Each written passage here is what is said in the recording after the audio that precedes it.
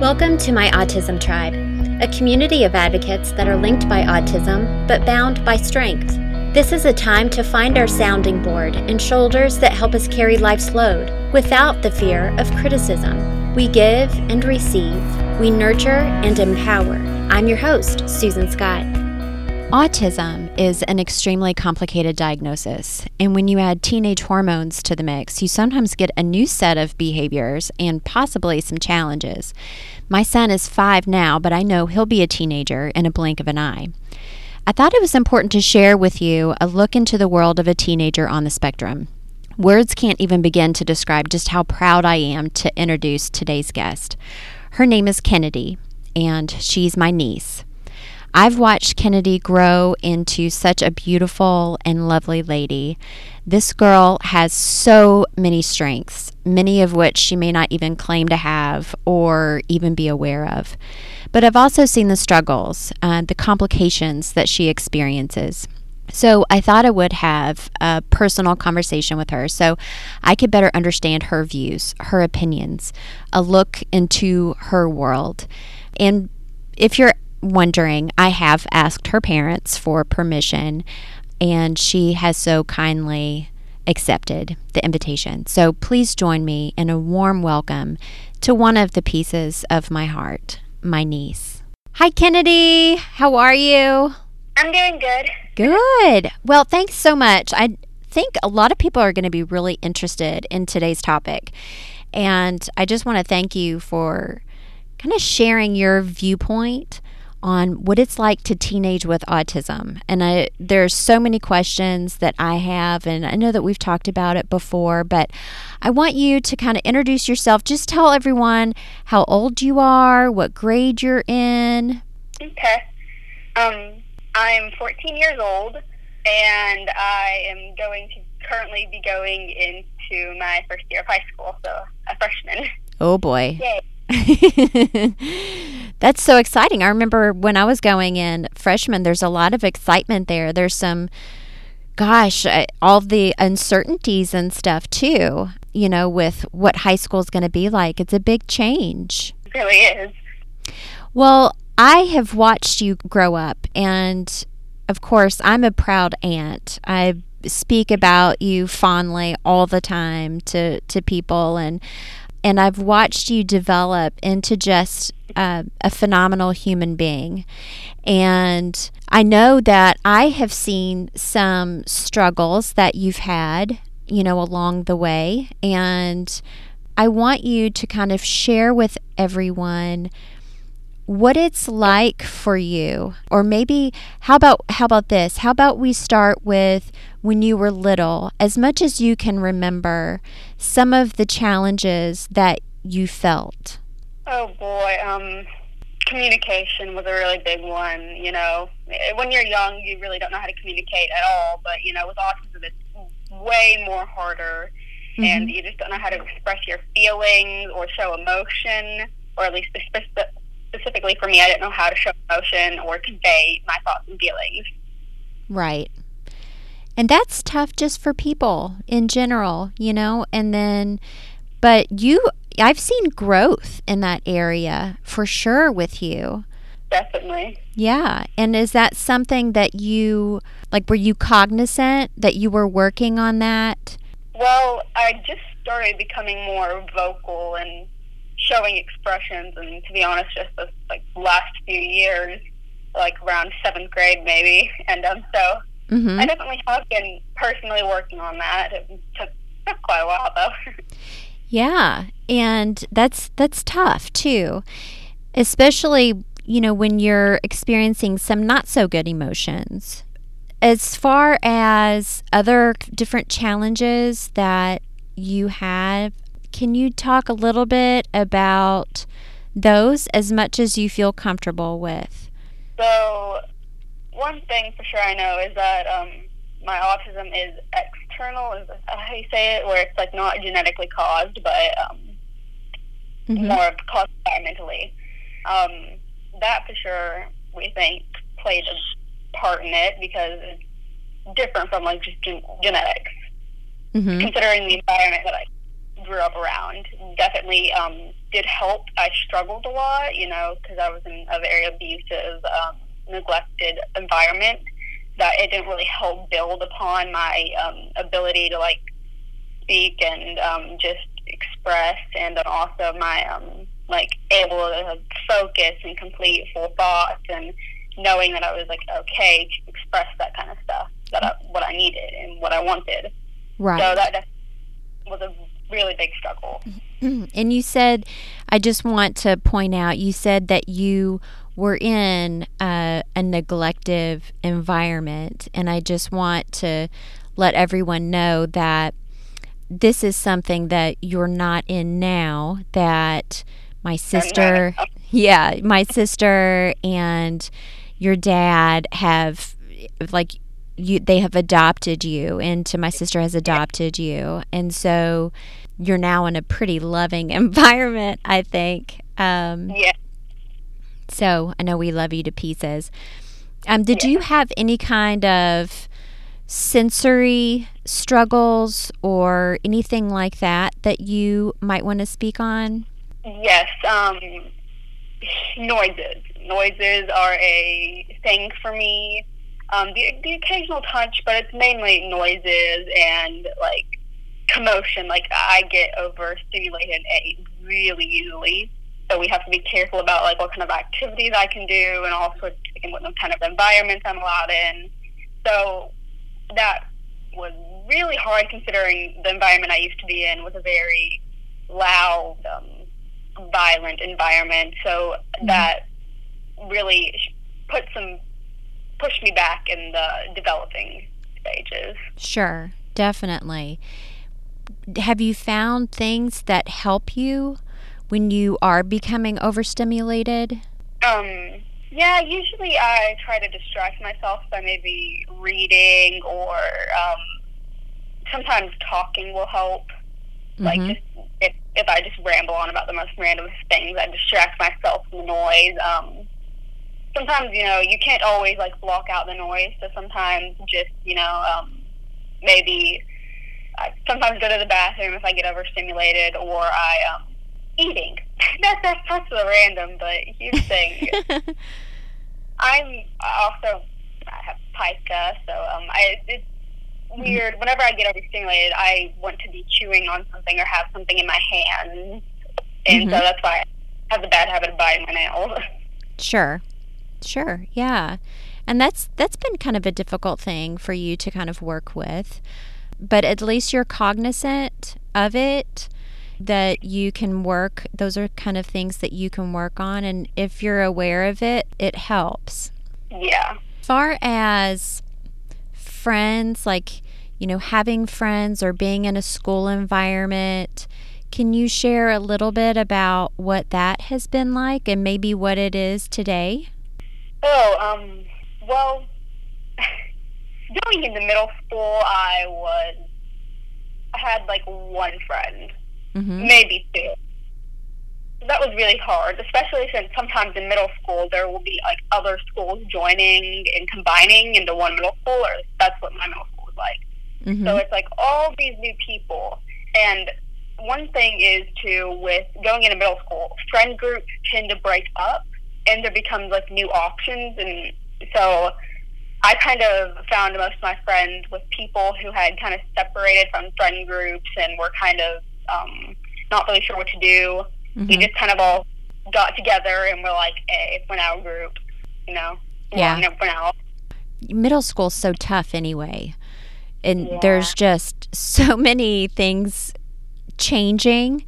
Not only, like, physically, like your body, the hormones, and oh my gosh, I remember that very well, like having meltdowns, because I ran out of toothpaste. None of it made sense, So, and really just trying to struggle and find your way and find your identity, and going into high school, you'll probably be going through some of the same things, and you're on another journey, but that's good. That's good. And growth is good.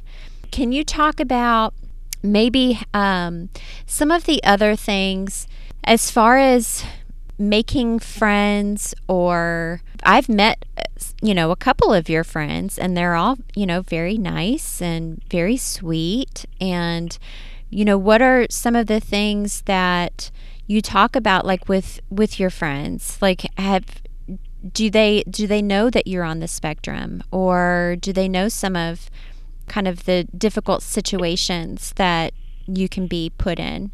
Yeah, some of them do.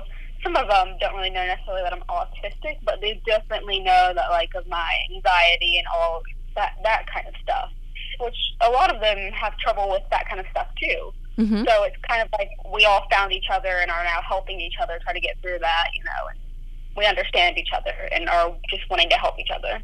It's a great feeling when you know that you find a group of people that just get you and really just kind of accept you for the way that you are, and will also be an advocate for you. I think that's one thing that I've seen you grow in is self-advocating, speaking up and letting people know that you're not comfortable with something. And I think that that's really important. And I know that it's something that I want Alex to have too. And, just letting people into your world, there's nothing wrong with that. So you have a little brother, my nephew, Connor. Yeah. Connor is 4, and he is a little firecracker. Can you share, you're laughing, I know. Can you share what it was like when your mom and dad said, okay, we're going to have a baby now? Can you kind of describe what that feeling was like? Well, it was kind of tough because at the same time, I still was not definitely an emotion conveyor or a talkative person. Mm-hmm. So it's like I just was happy, kind of confused, a little worried, a little mad at the same time, mm-hmm. normal stuff of what kids feel like when another one's coming along. Sure. I definitely was wanted to be a part of this, and was definitely happy that I wouldn't be alone, and definitely felt nice that I was going to have someone who would look up to me. Mm-hmm. But at the time, it's like, well, my parents aren't going to be like, I'm not the only one, I don't get one-on-one time with them as much. They're going to be taking care of a baby, and it's like, I have needs, and I know how to feel about that. Yeah, definitely. And that's a big change too. I think that's a change that most everyone, if you have younger siblings, has experienced. It's tough, because especially I'm the oldest, I have 2 younger sisters, and I know each time when one sister would be brought home from the hospital and then another sister would be brought home from the hospital, each time I knew that was going to be less time that I would have with my parents. And so that's tough. But I've seen you navigate through all of that, and you're a great big sister. And I know that Connor looks up to you. And that's really important for him too. Have you had any special interests that have really just helped you along the way, whether it's as a conversation piece or helped you self-regulate? Have there been any kind of special interests that have helped you? Reading, writing, and drawing definitely are some things that have really helped me. And with reading, I get to go into an adventure without the overstimulation. I get to experience things without the overstimulation, without problems that would normally happen, So reading is definitely a really big thing for me. It takes me away from the world that I know. It takes me away from reality, and it just places me in a place that I decided that I want to be in, that I know is a good place for me. That's really interesting. I didn't think about it that way. I know that's sometimes the reason that I read is to experience things that I haven't experienced before, or to, just kind of escape. But the way that you put it is that you can experience those things without the stimulation of it. And that's really, really cool. Thanks for sharing that. I thought it was so cute, and maybe you don't remember this. I'm sure you do, though. you were really fascinated with the Titanic for a while. And I thought that was so cool. You had so much knowledge about the Titanic, and I know that's something that I found with Alex is that he can tell you the dinosaurs. He's learning all about the planets now. I mean, those are his special interests. And can you talk a little bit about maybe why you gravitated towards the Titanic and why that was an interest for you? Well, I think because it just, I don't know, I was really pulled towards it because it sounded like something that you would hear in like a made up story, but it was real, and like things like that actually happen, and it brings reality into me, and it just makes me think, wow, stuff like this actually happens. Like it was said to be an unsinkable ship, and it sank, and there was just so many things that happened on the ship. It was called the Ship of Wonder for a reason. It was so big. There were so many interesting people on it, and they all had their story. And then I found books about it that shared their stories and their experiences, and it was like having a one-on-one conversation with people and about stuff that normally people don't get to hear about because that was a long time ago. Mm-hmm. So it was really cool to have that account and that knowledge, and it was like mysteries and romances and sorrows and all sorts of stories connected into one. And I loved how everything was just brought into one place, and there was the whole catastrophe of it sinking. I don't know, that just kind of like gravitate towards stuff like that. Mm-hmm. As far as like school subjects and things like that, do you have any special interests with school subjects? Science and reading and history and everything but math. No math, huh? Yeah. Well, I know that you're an avid reader. I mean, from an early age, you know, you've been gravitating towards books, and you're a very, very good reader. And then science, building things, and the Legos and things like that. And I've seen things that you've built that are just really beautiful. And the way that your mind works is very beautiful. Is there something that, like a profession that you feel like, hey, you know what, this is something that I may be really interested in? Well, my dream job is to be a forensic autopsy technician. Wow. Going to science field and forensics. You'd be great at that. Thank you. And so how did you come about that? I know you have the tie, you know, you like science, but why the forensic part of it? Well, do you know the show Bones? Yes. I would watch that, and I thought it was just so cool of how they got pulled into like these dramatic stories of this was murder, there was this robbery, and how they all got to be a part of it, and how they used like the bones to figure out stuff, and their surrounding clues and evidence, and just how like energetic it was, and the atmosphere. I just thought it was so cool because weirdly enough, death doesn't. I'm not afraid of it. In fact, I find it quite intriguing, and that's just something I feel gravitated towards. Yeah. Well, that's really cool. There are a lot of shows out there that have the forensic background and storylines and things like that, and they're all fascinating. But with your gravitation like towards science and also just being aware of detail, I think that would be a really cool fit. Definitely. Now, do you guys talk about kind of professions at school? Definitely. We definitely have, sometimes we'll just randomly have a talk about how we use this stuff in the real world and what jobs, like, we imply what we're learning to. And we just kind of try to connect it to the real world because you'll be studying math and you're like, why do we have to learn this? And the teacher will talk about, like, how you use it in specific careers, like engineering or stuff like that. That's really cool. I'm glad that they're doing that. So a lot of people that are listening today are going to be parents. And parents, I know, are always trying to get an inside look into their child's lives, right? We can't be with our children all the time. And you are what we live and breathe for. And what kind of advice would you give to parents who may have a child on the spectrum, whether they're young or older? If you want to get something out of your child, and if you want to talk to them or like get them to say something, definitely don't push and poke and try to like pry it out of them.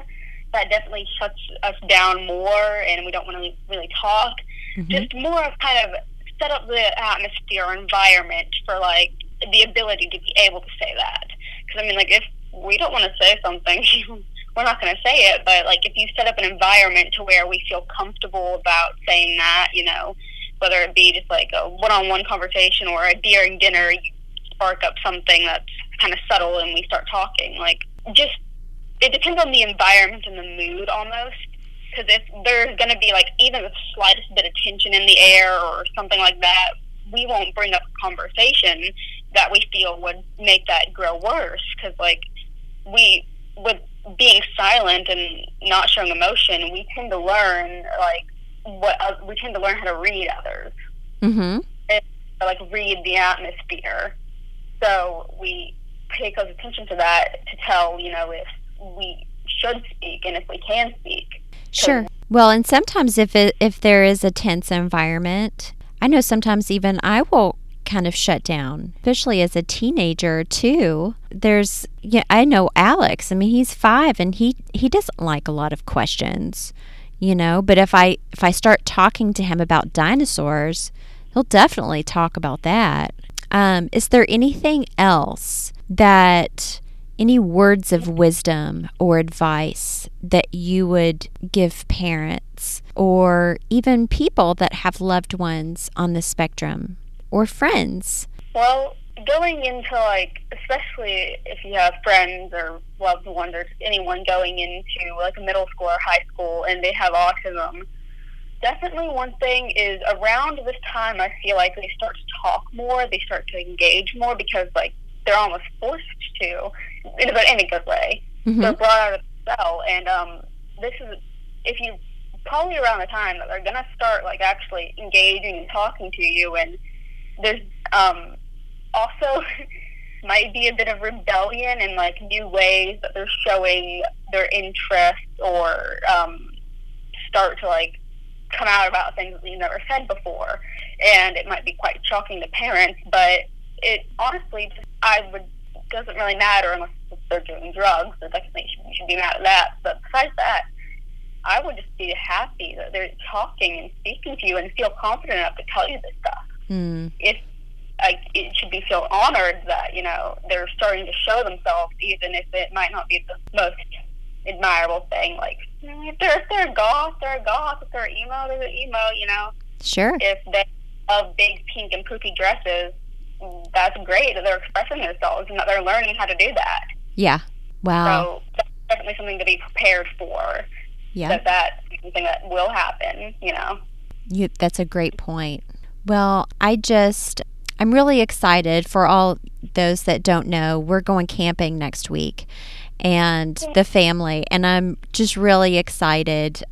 You've kind of grown up camping since you've been in our family, and we always have such a great time, and this will be the first time that my son has gone camping, although we have put the tent up in the living room to get him prepared. So I think that he's really excited, but I can't wait to see you next week and have so much fun. And again, I can't thank you enough for allowing all of us to come into your world and hear your viewpoint and your opinions on things.